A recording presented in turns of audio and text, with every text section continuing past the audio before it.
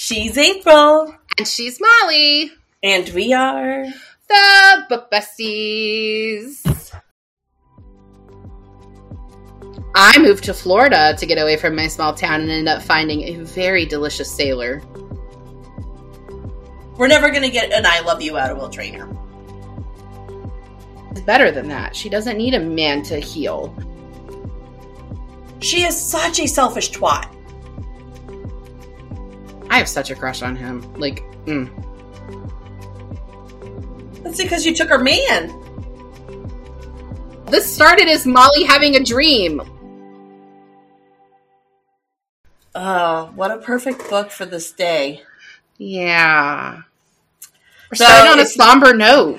Yeah, but I mean, after yesterday, I kind of need that. You need crutch the somber to lean note. If you're watching us on YouTube, you can tell I have no makeup on, and I'm wearing my glasses. Yesterday was a rough day for our family. Mm-hmm. We had to send our eldest dog, Rocco, who was 15, across the Rainbow Bridge. Mm-hmm. We learned that his heart and his liver were failing, and he wasn't going to make the trip to Maryland with us. So to be able to take his ashes with us without having them have to ship them, we had to do it this week, which was rough, but I'm handling it. I mean, pets are people. Rocco was my first kid, right? I got him as a really immature 22-year-old.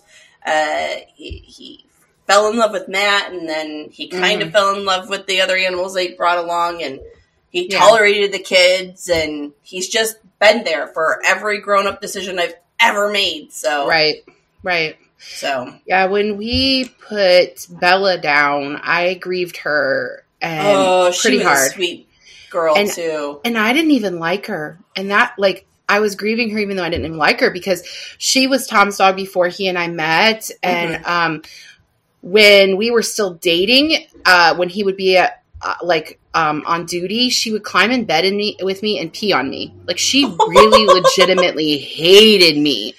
That's because you took her man. I did. I took her boy from her.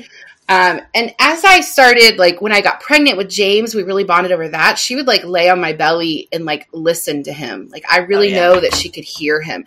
But as much as she and I never really liked each other, I still grieved her because she was a part of our family. Yeah. See, Rocco was very similar, but towards Piper. When I was pregnant with her, he loved the belly. The belly was warm and soft, and he loved that. But when the screaming I brought the screaming thing home. And he just hated that baby. And it wasn't Piper's fault. It was just the way Rocco was perceiving it. And he hated me for that. Yeah. So he wouldn't take any food I brought home. I gave him, I made him steak one day.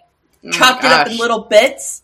Put it on the floor, and he looked at me, looked at the bowl, and walked away. 20 minutes later, Matt put it back down. He ate it. I was like, oh, okay. But Piper was potty training. I see you, Rocco. I see you. When Piper was potty training, he would go and poop in her room during nap time to make us think she was having accidents. I remember that. I remember him doing that. And poor Piper, man. He just... she just got the short end of it. He ignored Livia, but Piper was the intent of his mischief. Yeah. But it's very much his, he was a crotchety old man. Well, and to make drama, right? When we had to have put Jack down, and he was just getting so old. The weekend after that, he had 2 seizures out of nowhere. To remind us that he was still there. The vets found nothing wrong. He was completely fine. His blood work was perfect. Just seizures. Oh. And then, for him to, his heart just to start giving out in the middle of us a month's notice move is very much him. Yeah. He has to be the center of attention all the way to the end. It's facts. I'm really sorry for your family. I'm a fan of grieving the way you need to grieve and wallowing in it as long as you need to. I lost my grandmother. It has been good long year time. Yeah, she died in 2010, so it's been 12 years, and I am still grieving her. I left Arvina in... I know, and we've talked about this before. Yeah. And I still, just... and you feel the loss differently. Like with Jack, it's been almost 2 years since he passed away, and I will still at times go to call the dogs in from outside, and I will call his name along with the others out of habit. And I'm like, whoa. Yeah. It just, you forget, right? Out of habit, you forget. And it's just, it's hard. Well, I'm really sorry, Molly. Me too. And I mean, but obviously it was his time. And Papillons live to 20 years max. And on average, they live to 10 to 12. So 15 years is a good long time for him. Yeah, that's a good long life for any dog, really. Right. I mean, he was elderly. Yeah. Well, we've set a Let's tone. go to a sad book. Let's go into the sad book. Sad tone, but it makes sense because today we are talking about Me Before You by Jojo Moyes. I have some feelings about this book. I don't actually know if I'm saying her name right. If it's Moyes or Moyes. I just always say Moyes. I always thought it was Moyes. That's what I thought. So that's what we're talking about today. And like, for those of you that this is your first episode ever joining us, and you're like, I'm so sorry. This is this is not the way to start with us. This is not how we normally are. We are more of like a comedy podcast that like also includes don't worry, books. There'll be humor here, but it's going to be dark humor today. It's going to be real dark humor. So should I start with a synopsis? Get us rolling? Synopsis. Okay. I love you with that synopsis. I love you. All right. Want to know something funny?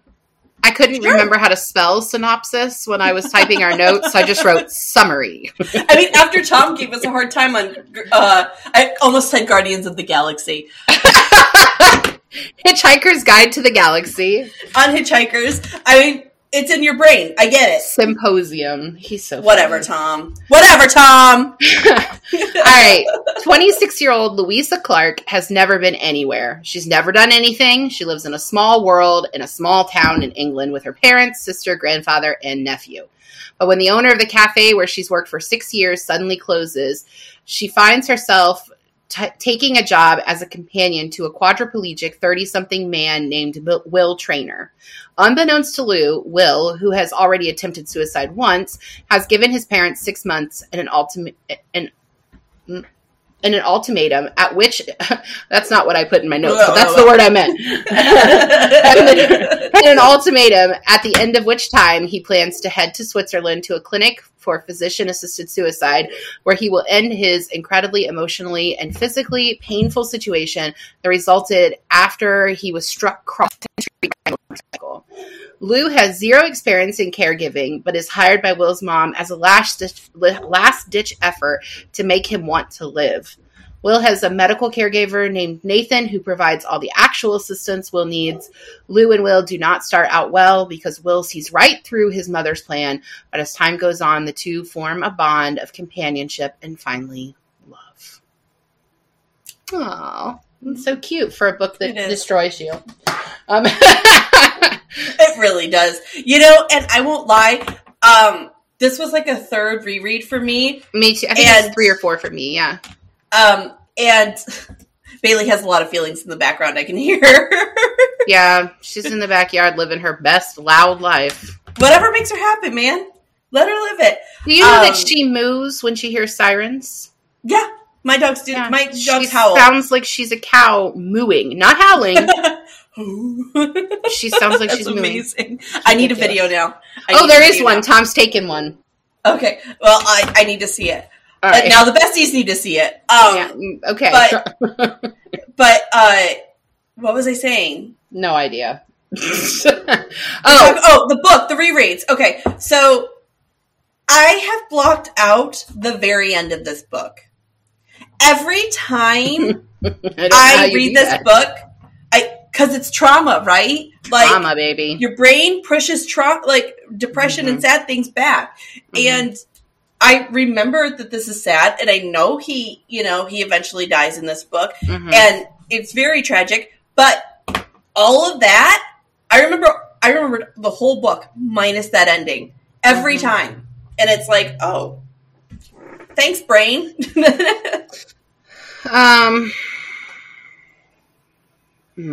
Thanks, brain. So, I feel a lot of things about this book. I think I read it for the first time for our book club that's not pod related. We have a book club we've talked about before.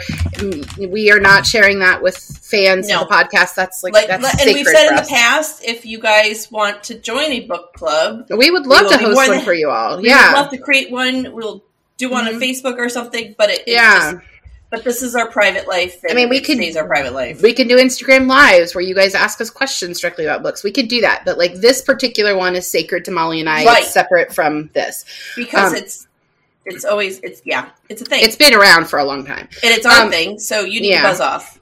I don't think anybody's asking to join, but but this book I read it for the first time because of that, and I've read it a few times since then. I've listened to the audiobook and read the physical book. This time I read the physical book again, but I have actually listened to the whole series as audiobooks, and I think the narrator for the audiobooks does a pretty good job. But I don't ever forget that that's how it ends, but each time I find myself wishing that it would end differently. Yes. Because maybe Will loves Lou. You know Lou loves Will. Mm-hmm. And you want love to be enough. I know. I do. And and this book came out in, let's see, what year was it?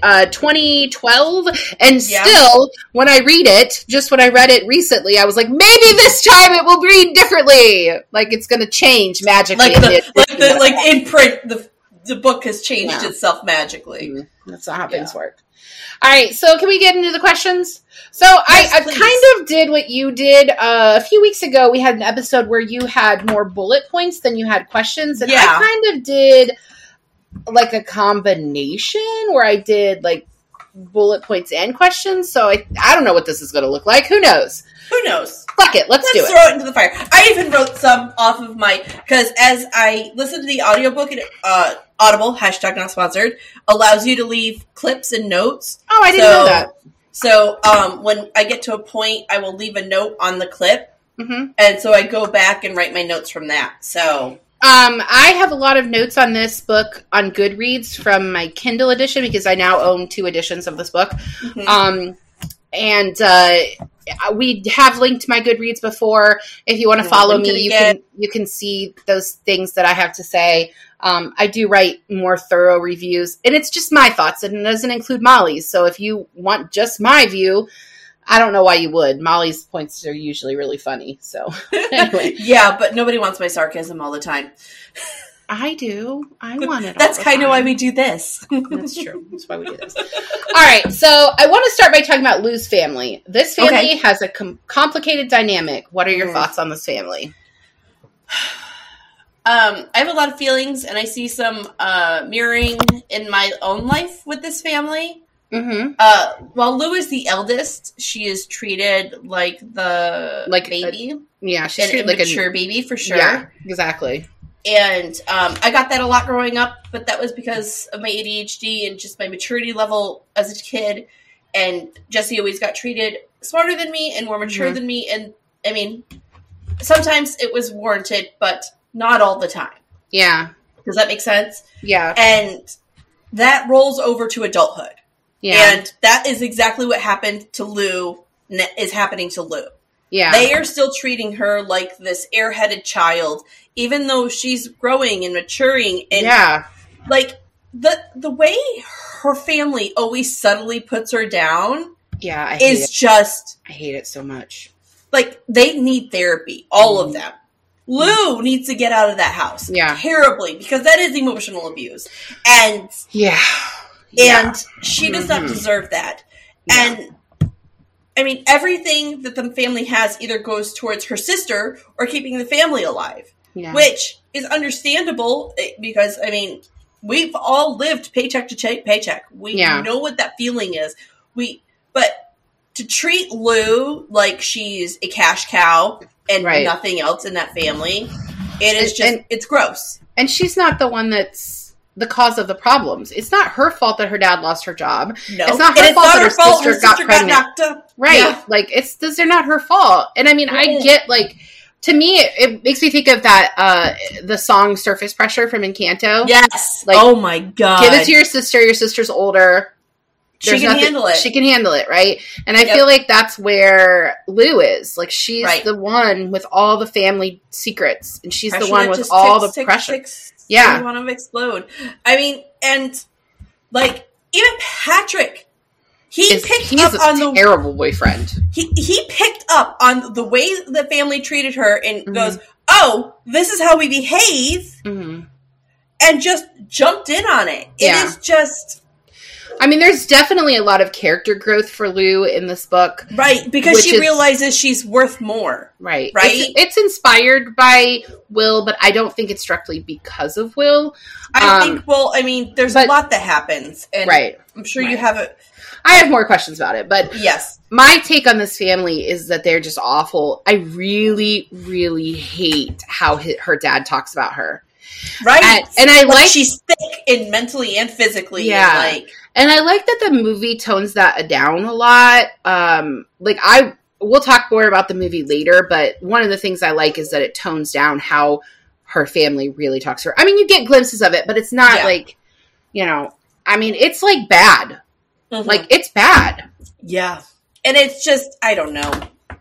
So rolling into Patrick, so that's Lou's boyfriend. They've been together for 6 years. He's super athletic, and frankly, he's really jealous of Will and the amount of time that she spends with him. So what do you think of this about the dynamic of Lou and Pat's relationship? Like, what do you think about their relationship? I feel like we don't have a full picture of the relationship. We're jumping in the middle of their story. We're jumping at the end of their story. Right.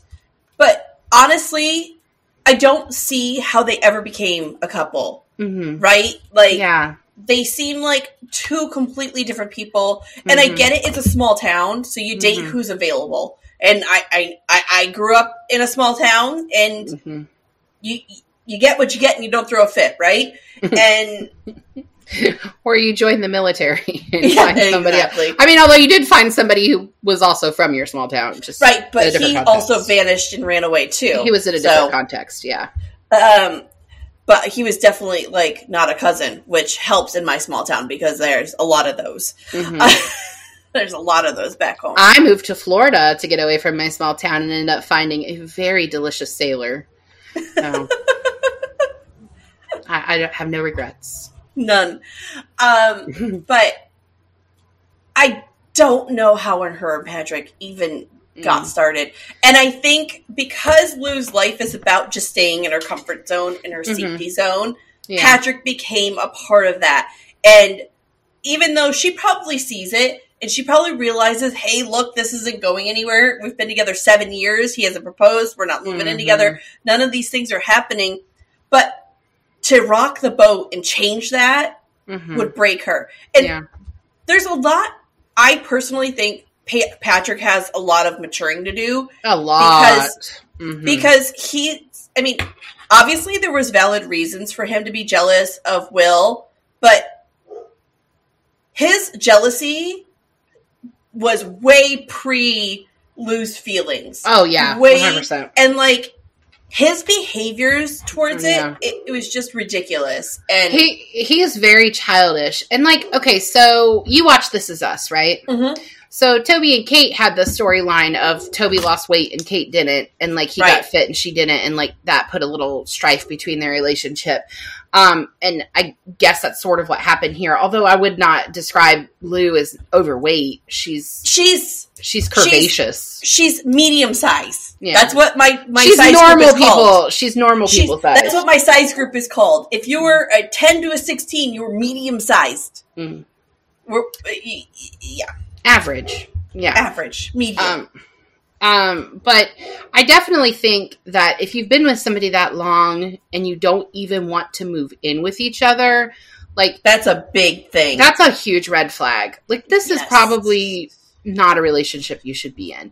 I do think when you get in your comfort zone that maybe like that would have been hard to get out of that. And we're going to talk about in the next question some of the trauma that Lou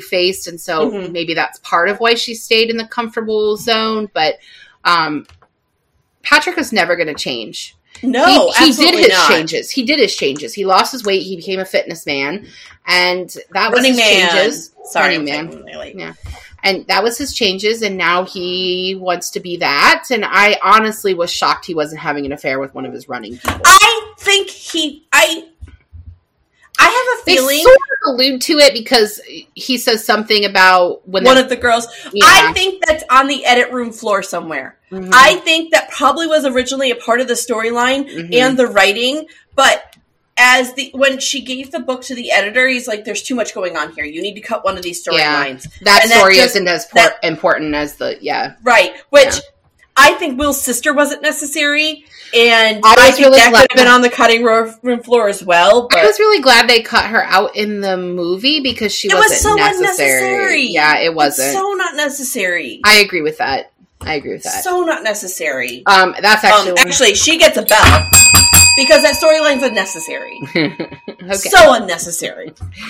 Okay, well, I had her in the notes to talk about later, but we will not. I'm so sorry. It's okay. All right, so side stories. So I have 3 side stories I want to talk about. And the first one is what happens to Louisa that keeps her in her small town, which is that she is gang raped, essentially. By these boys. By these college-aged men at the castle. In the maze at the castle. Wow, that's traumatic. And she's supposed to be going to Australia. And instead she cancels her trip and she kind of just changes everything about herself. She no longer is the girl that she no longer wears trying suggestive to be, clothes. What she thinks she's trying clothes. Right. She's trying not to be desirable anymore. Right. She wants to be who she is and that's it.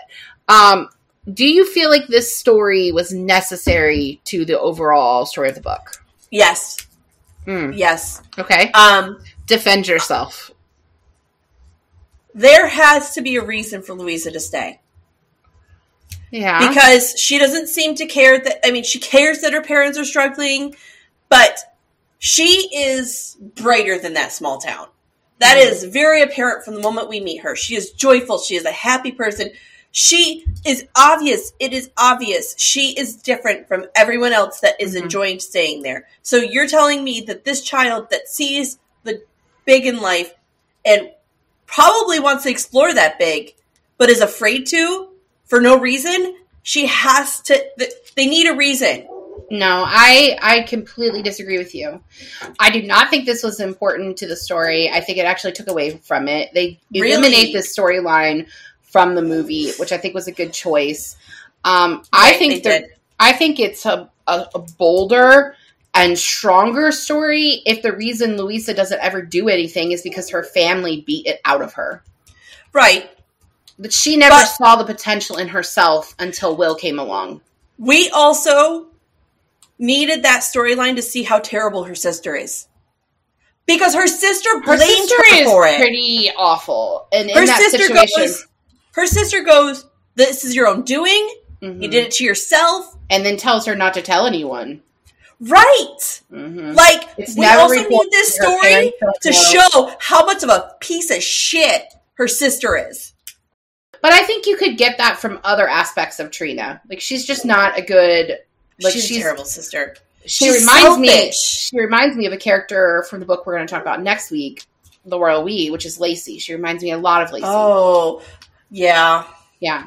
So I don't think it was necessary. Lacey is the sun, and we're just all revolving around it. And that's what Trina is. And I didn't think it was necessary. I feel like the stronger story was if it wasn't something that happened to her, but the things that happened around her.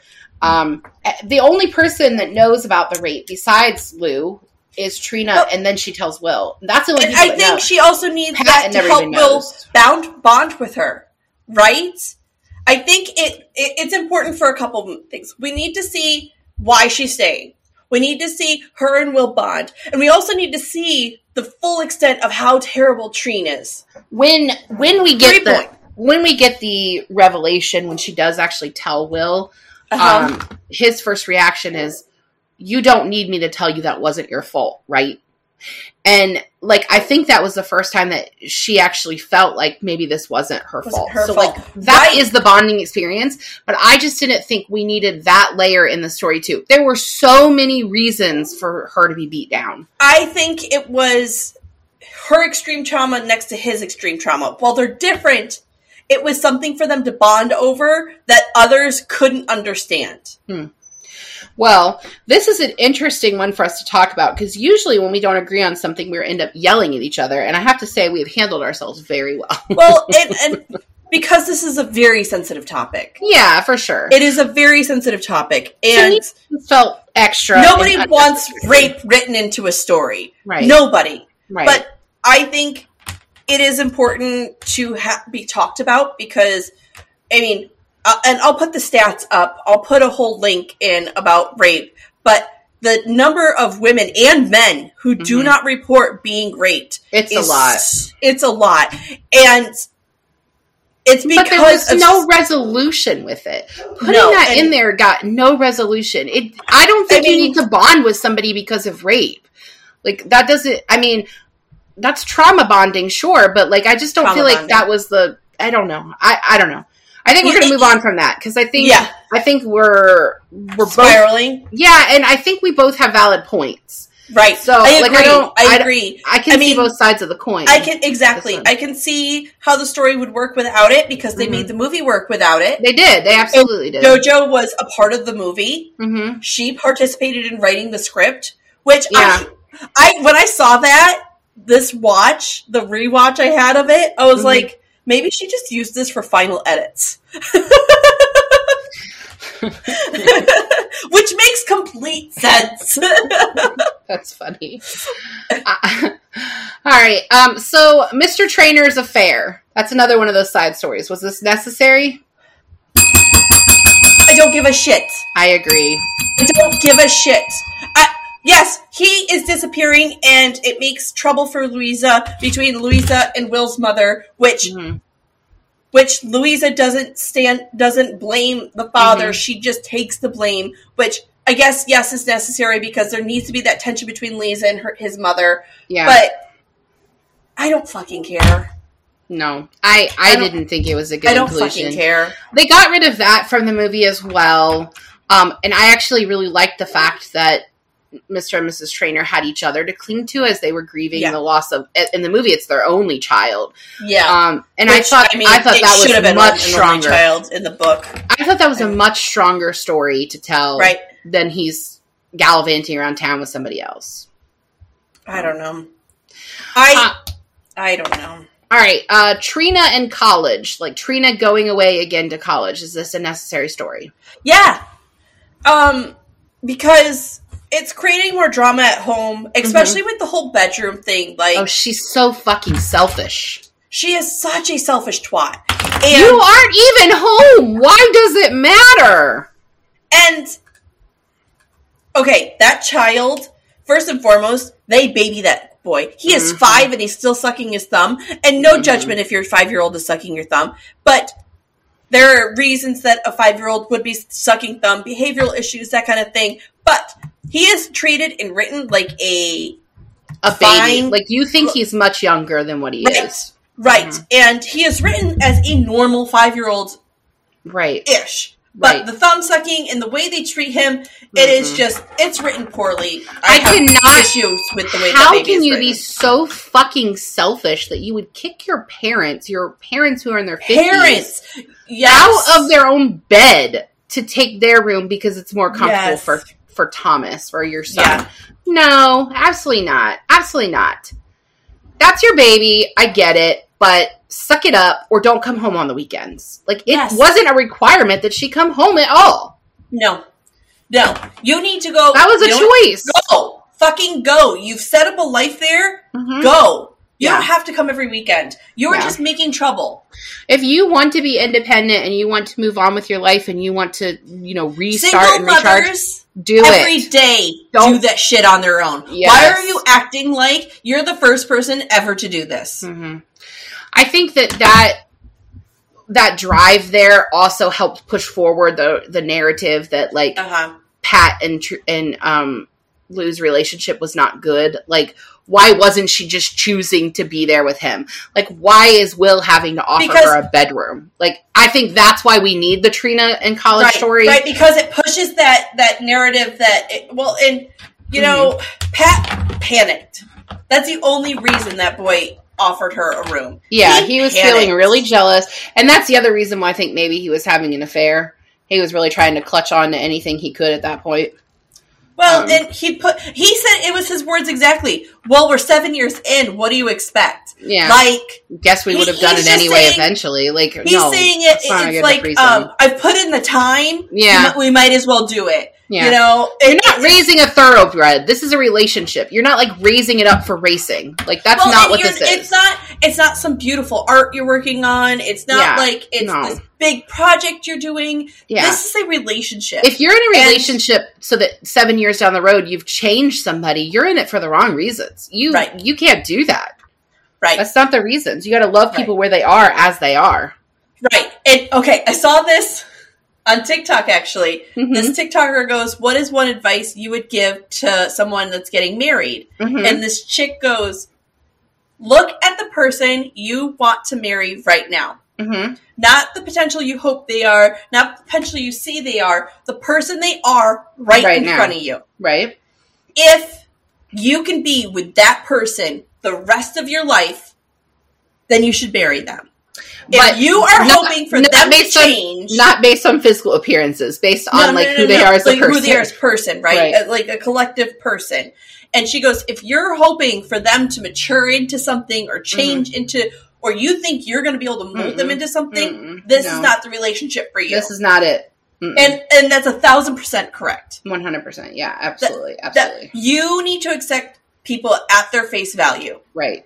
And if you are hoping, and this pertains to friendships, family, relationships, emotional, like physical, the whole kit caboodle. Right. Like, do not expect people to change. Do not think they're going to change. Do not hope you can change them. Mm-hmm. You need to hold people at what they give you. Right. And Pat has given her a self-centered blob, right? And I think she's drawn to Pat because he's like her family. Oh, yeah. I agree with that. Yeah. What about you? What do you think? I mean, I'm totally on board with you. I completely agree. I all the things you just said. All of them. I said a lot of things, so I agree with all of them. We'll have to rewind the tape back to make sure I said them right. I agree with all of them. All right, so there are some chapters in the story that, like, interrupt the main story, which is told from Louise's point of view. We have 3 chapters told by 3 different characters. I have this in my notes, the POV issues. Yeah, so Camilla Traynor, which is Will's mom, gets a chapter. Nathan gets a chapter, which is his caregiver. And Trina, of course, Lou's sister, gets a chapter. And I agree with you. I did not like this. The only one I liked was Nate's. He's the only one. I think with Nate's, it's just funny to get, like, the male perspective of what's happening. But I like how when they come back from the wedding, he's like, they think we don't know, but we know. Right. But Nate is the only one I feel like was necessary. But if we only had Nate's, it would have been weird. A disaster. So, to me, while I have issues with it, it's either all or nothing. But to me, I think, like, this is where, like, the movie is able to remove that because, like, it wasn't necessary, but you can see people's point of views in the movie in a way that you can't in a book. I just think, like, they did it JoJo Moyes did a good enough job with the conversation with Miss Traynor that Lou overhears, understanding what Miss Traynor was feeling. Like, that wasn't necessary for her to have her own chapter. And of course that chapter has a lot to do with her husband having an affair. Nathan's chapter was cute because it got the whole, they don't think we know, blah, blah, blah. Trina's was, I just really don't like her as a person. So, Trina. Yeah, I'm not a fan. So I didn't think it was necessary. I thought it took away from the narrative. Right. Now, I want to play devil's advocate when it comes to Mrs. Traynor for her POV. We're getting histrionics with hers, which I think is important because we're not getting that from Lou talking to Will. We're not getting that from Lou interacting with the trainers. But you could have written it differently. Like, it didn't need to be Camilla's chapter. We could have had a conversation with Lou and Camilla. And then we could have gotten how Lou felt about hearing this. Camilla is so aloof. We're never going to get her opening up to Lou.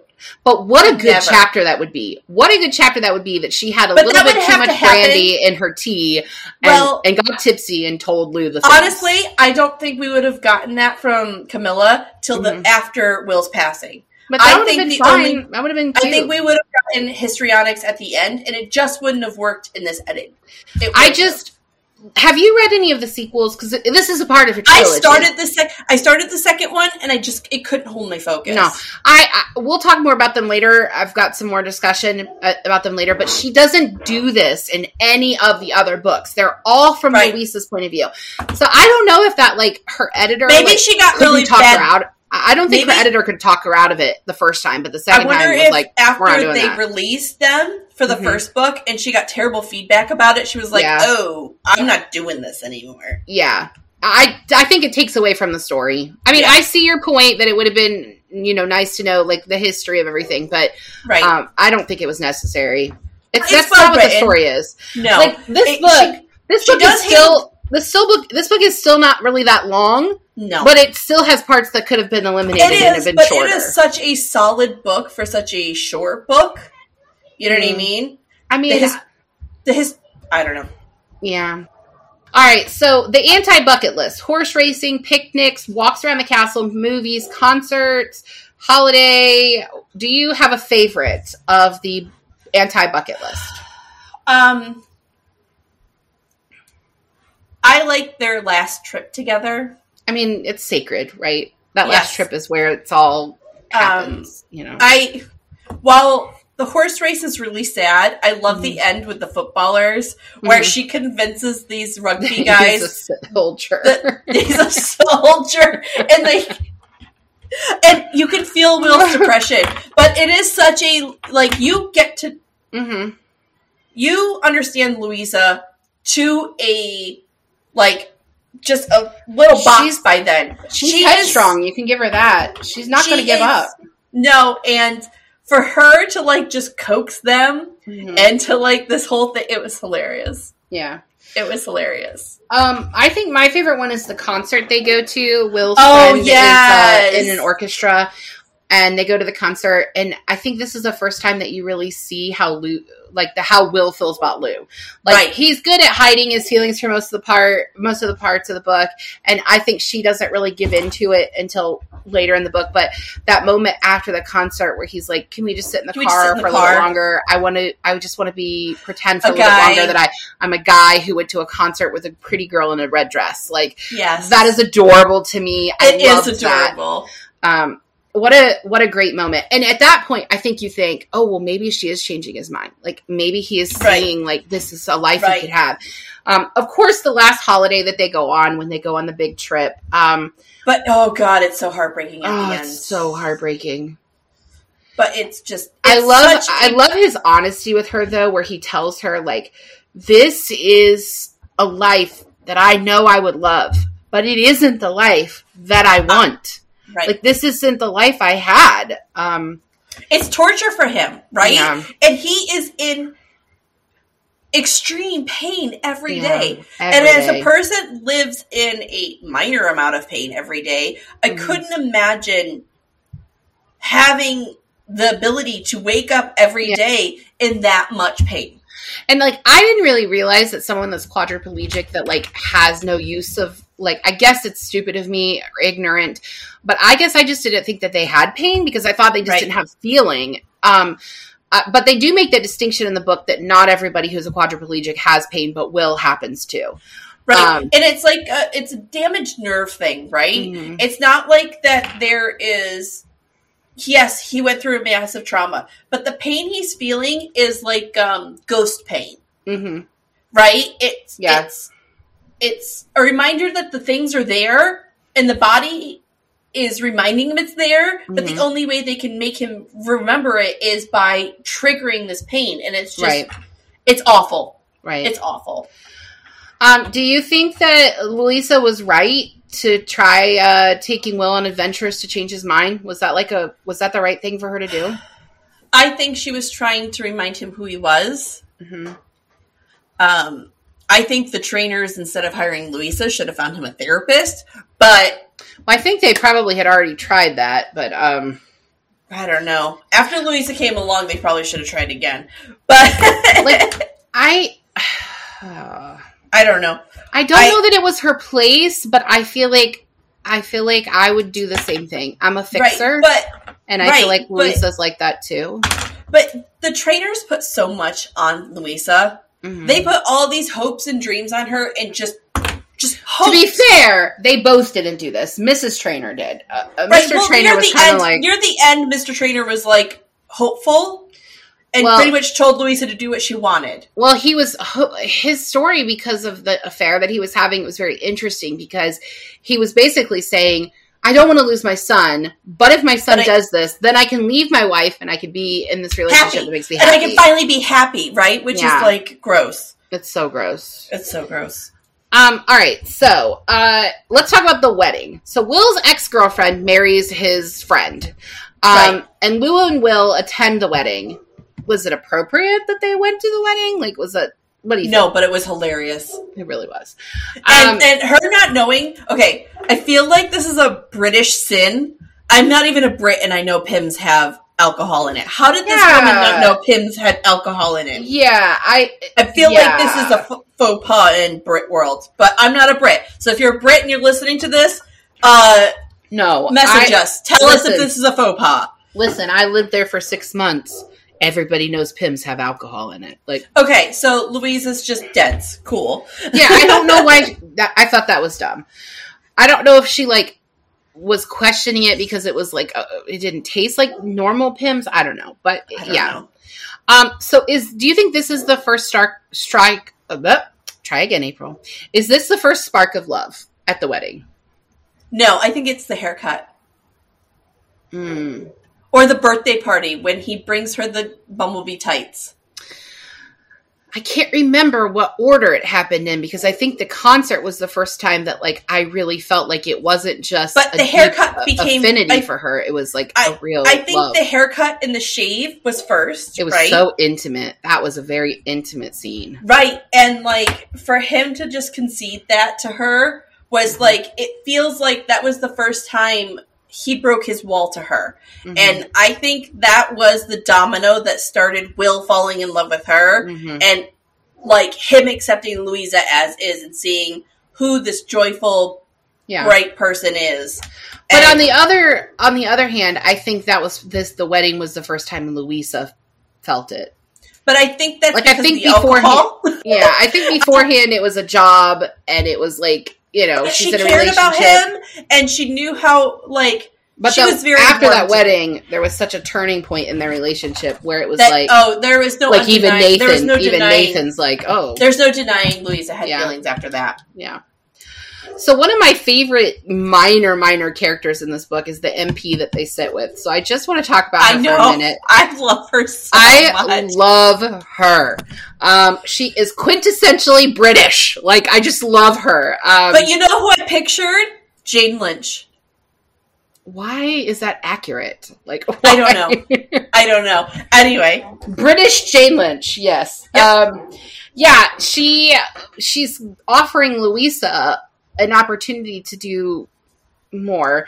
And I'm not totally certain that Will hadn't put a bug in her ear. We don't really know the whole story, but right, because Will's Will.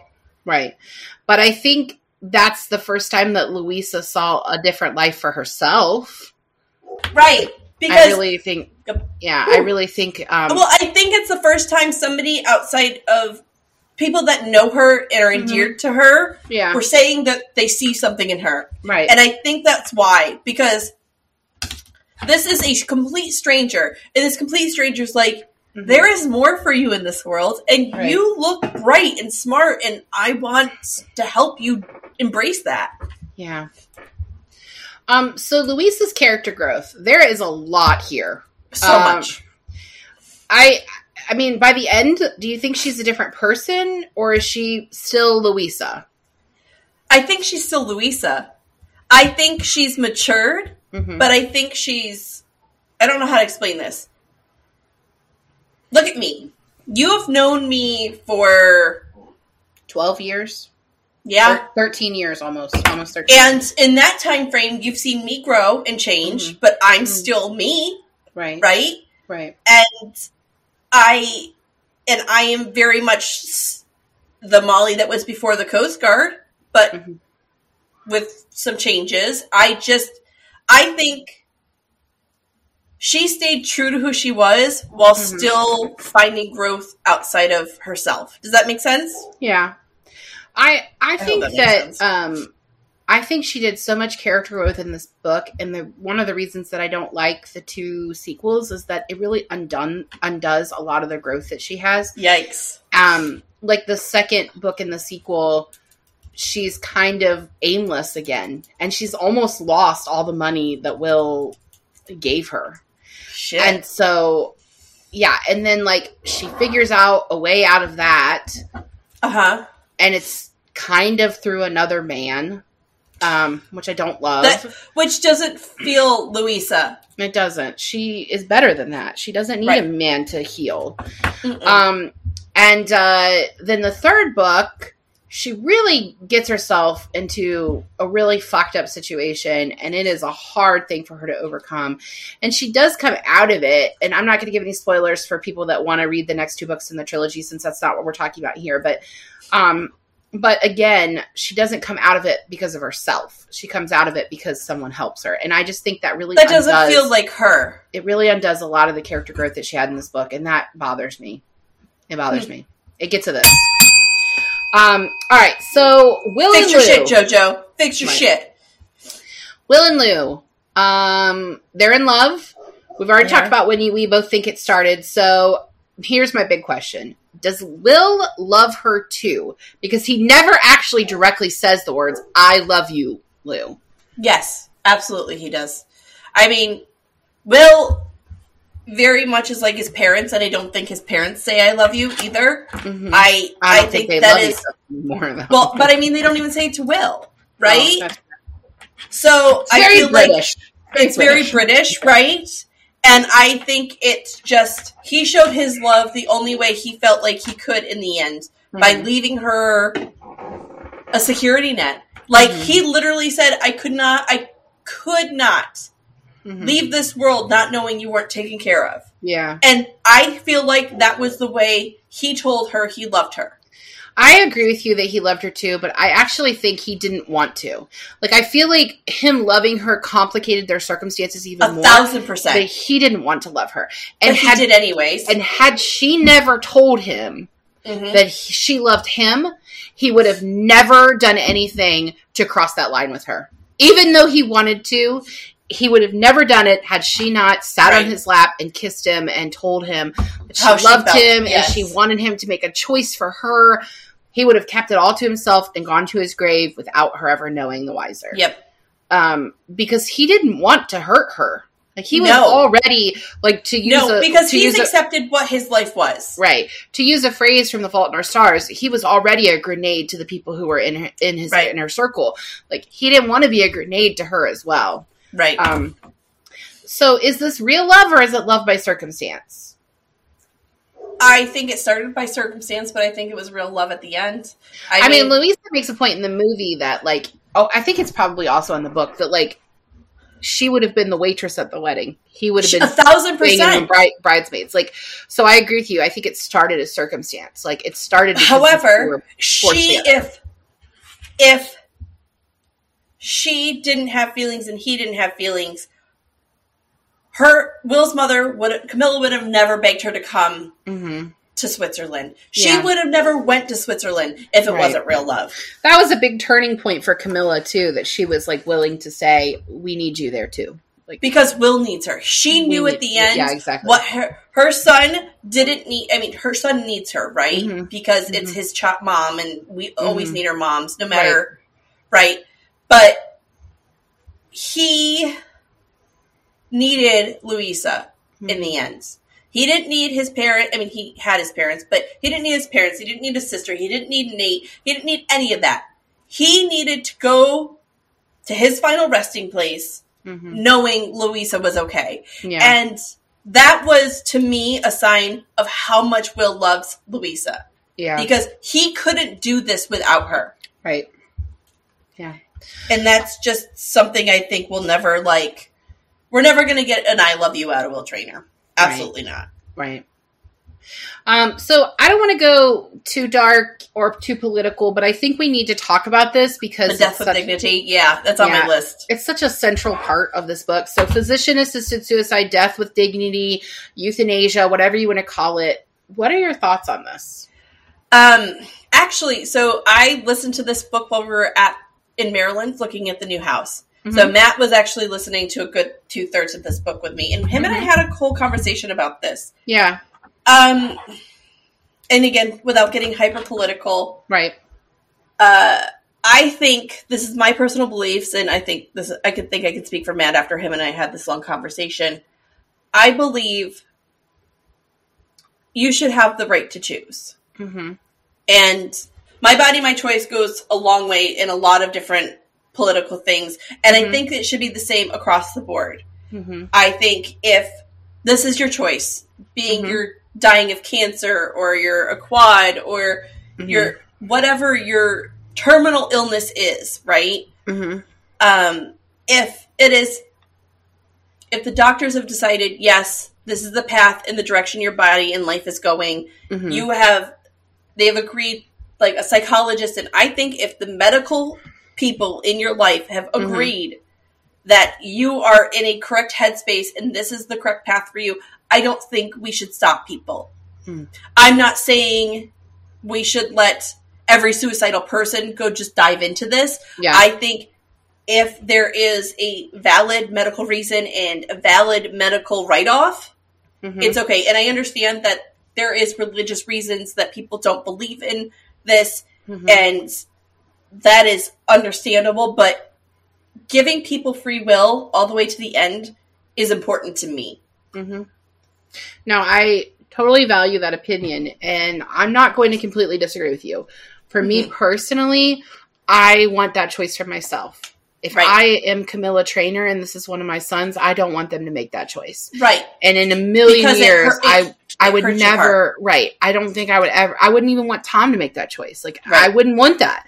But I would like to be able to make that choice. I don't know that I would. Right. I don't know that I would because I feel like suicide is, it's not... I am not a Catholic. Catholics believe differently about suicide than I do as a Protestant, but I still don't think it's like what God would want. But I don't think God wants suffering either. No. So. And this is not a judgment on those that have committed suicide. No, this isn't a judgment on if you've had suicidal ideations or attempts. We're talking about this specific variation. In this case, like of where you are. What I actually thought of when I was reading this book? Do you remember the original Superman, Christopher Reeves? Yes, absolutely. So Christopher Reeves was an action star in the Superman movies. God, his life. Yeah. And he became a quadriplegic after an accident where he fell off a horse. Yes. And seeing him deteriorate from a person, it was awful. And I feel like if this would have been an option for him, he would have chosen exactly what Will did. I agree. And it's in the title, Death with Dignity. I think we all deserve, in the end, dignity. And getting to choose that direction, especially when you have no choice. Especially, can't be a quad, cancer, like I said. When it is a terminal illness, right, and your body is wasting away and you have zero control of what's going on. Right. This final choice should be yours. I like that they gave the other side of the story because we didn't talk about this, but Louisa spends a lot of time in discussion boards for quadriplegics and their caregivers. And one of them that's in there who's kind of become her confidant, he said this is what he would have chosen for himself. Like, to go to Switzerland, Switzerland, to the clinic in Switzerland, and he said, I don't remember actually how to say it, but he said that's not what he would have picked for himself because he actually really loves the life that he has. It's not the life he would have imagined for himself, but he did love it. Right. But he is glad that Will is able to make that choice for himself, because there are no other choices that Will can make for himself. He can't even choose when he goes to the bathroom. His body can't physically do that. His body can't physically sweat. He has no control over literally anything. I mean, he's gotten pneumonia 4 times in 2 years, and it's nearly killed him all the time. Yeah. It's just... Yeah. As someone that has no control over what her body's going to do the next day, now, I am not saying I'm anything like this. That is not what I'm saying. But as someone that has no control over what my immune system is going to do, I completely understand this need for control. Yeah. And I think... the betrayal of your body is one of the worst things a human can have. Yeah. And I think that they drive the point home with the fact that Will was so active before, but I don't even think that you need that. Like, I mean, yes, it's great to the story that it adds to it that he's, gone the complete opposite way, but anyone whose situation has changed drastically, like that's, so this is not really the same, but a few years ago, they found some deposits in my eyes, and they've been watching them, and so far they're not changing, and I've been to 3 different doctors about it, and one of the doctors was fairly convinced that it's actually nothing, that it's just because I have green eyes, and they're not very common.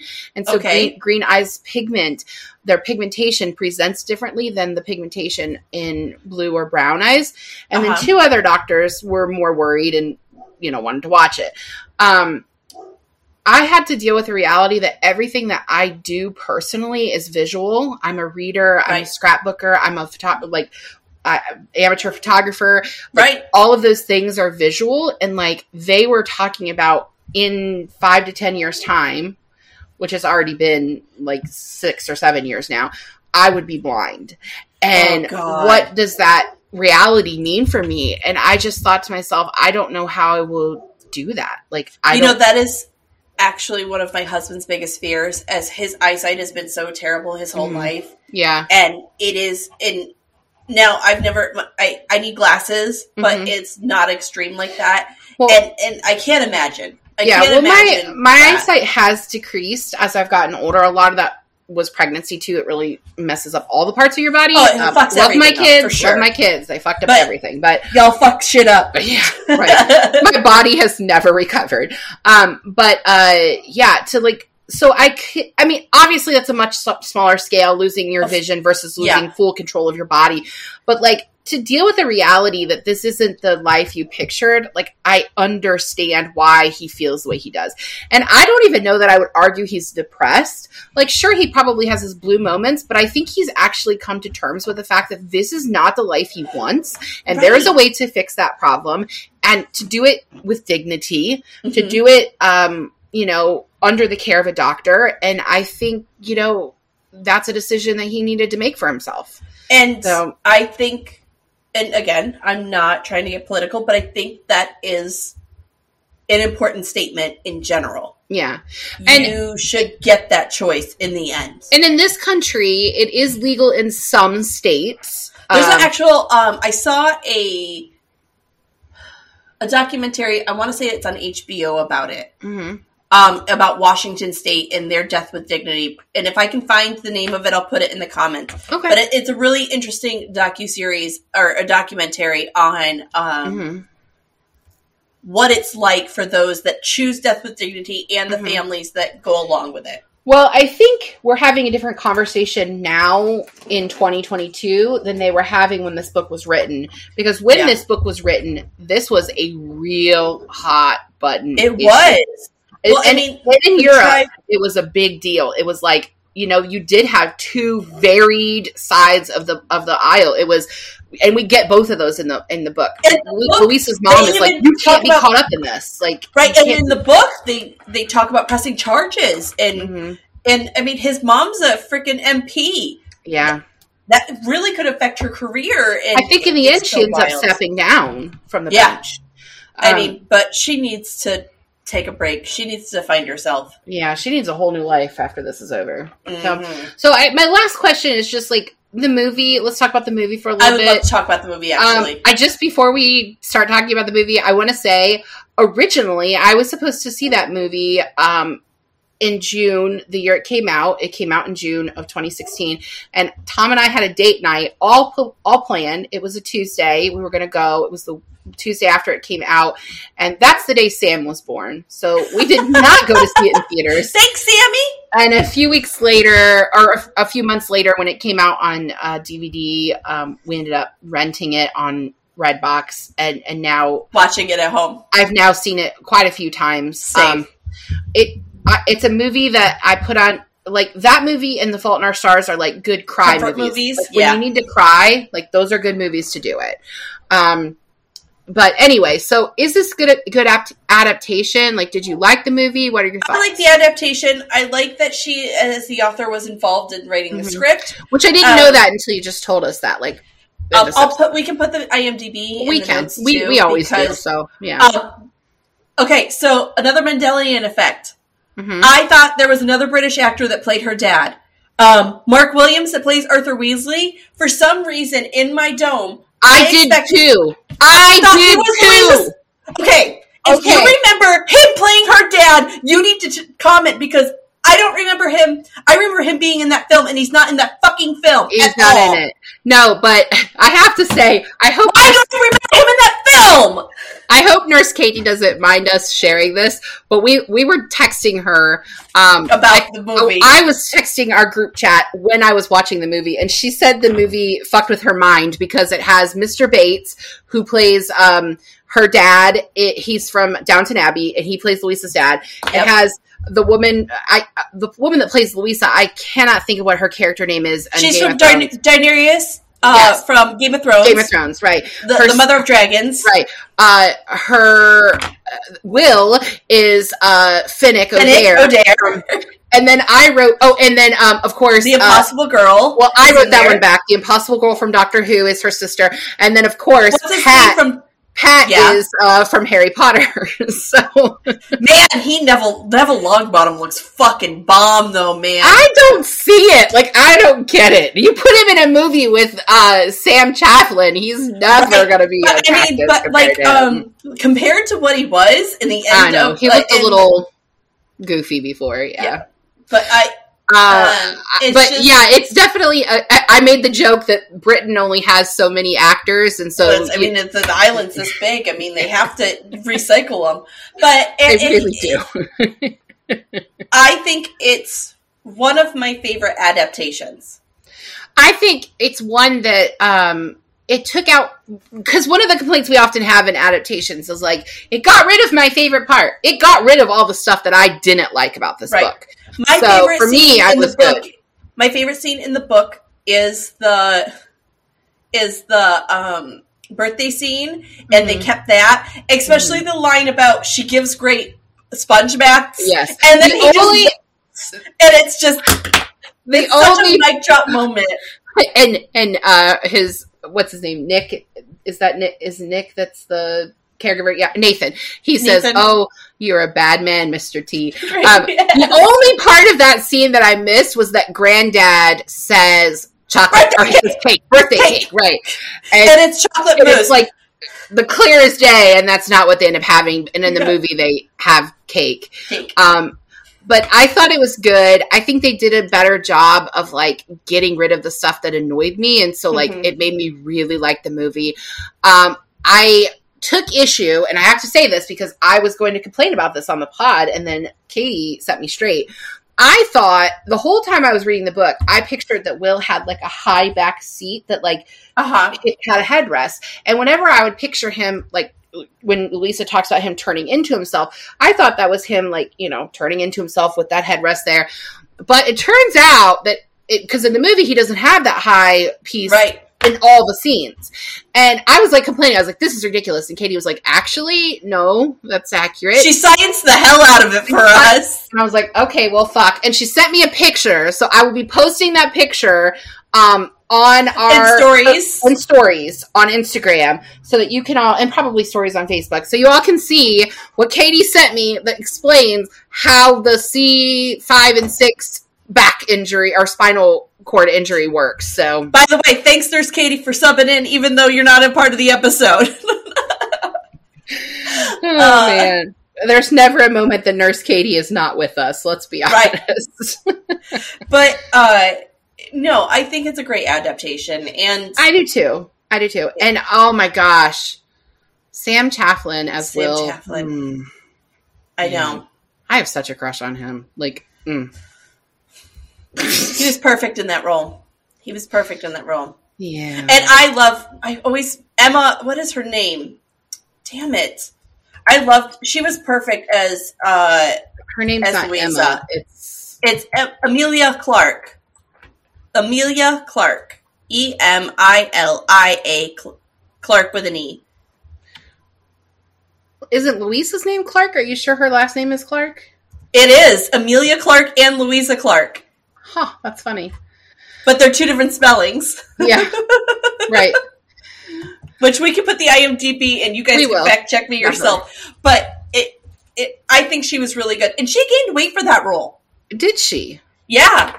I remember her talking about it in interviews, about how she gained a good 20, 30 pounds. I liked how she smiles with her whole face. I know. She has a smile and her that, like... eyebrows! Her little eyebrows, her eyebrows are so expressive. Yeah. But if I can find it, I will post it. I'll post a link. There's a video. It's a British humor thing where it's British actresses auditioning for the leading lady, and they're auditioning. Of this movie? No. It's the part is called Leading Lady. Leading Lady. And it's Catherine Tate who is casting him. And I don't know if it's from her. She has like a comedy like show on in Britain. But Catherine Tate is casting them, and like the role is obviously very serious, and all of the actresses that are coming in, like you'll recognize all of them. They're all serious British actresses, and she's saying things like, well, you need to be a little bit sexier, and they're like, the role is somebody who's dying, and they're like, no, but you need to be sexy, but also girly. It's like sexy. It definitely is sexy now. and it's all the thing. Like Catherine Tate, anyway, is just freaking hilarious. And if you don't know who I'm talking about, Catherine Tate is get your shit together. She's you would know her from The Office, but if you're a Who fan like Molly and I are, she was Donna, Dr. Donna. Dr. Donna. And so anyway, so she's very funny, and if I can find it, I'll link it below because Emilia Clarke is one of the ones that's in it, and it's just hilarious to see how she does this thing. It's basically a play on sexism and like sexism in Hollywood. And apparently in foreign film Academy as well, because these are British actresses. So. But anyway, I don't really have anything else. Do you have anything else? I don't either. Okay, so can we talk about what we're doing next week? Yes, please. So this is a new month for us. So we did Me Before You. Obviously, you just listened to it. And now we actually have 4 more books this month because this May has 5 weeks in it. Yep. And we've been telling you for a few weeks that I'm going to be hosting all 5 weeks in May because Molly is doing packing her big move. But next week we're actually going to read The Royal We. And I love this book so much. By Heather Cox and Jessica Morgan. We may talk a little bit about the sequel. This is the sequel, The Air Affair. Because we're forgetting shit. but we're going to focus on just this book. And anyway, there were like 4 years or 5 years in between them writing that and the sequel. So I think it's okay if we don't talk about it. Then we're going to go to 9 Perfect Strangers by Leanne Mority. It's new to both of us, but we've both read Big Little Lies, right? Yes. We read that for our book club. And then we're going to read Opposite of Always. This is a YA love story by Justin A. Reynolds. And it's a YA love story, Opposite of Always. And it's kind of a sad thing, you know.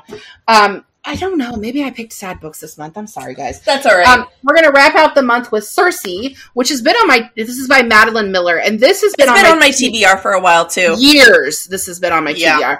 I love... Since it came out, I think. Yeah, me too. I love Greek mythology.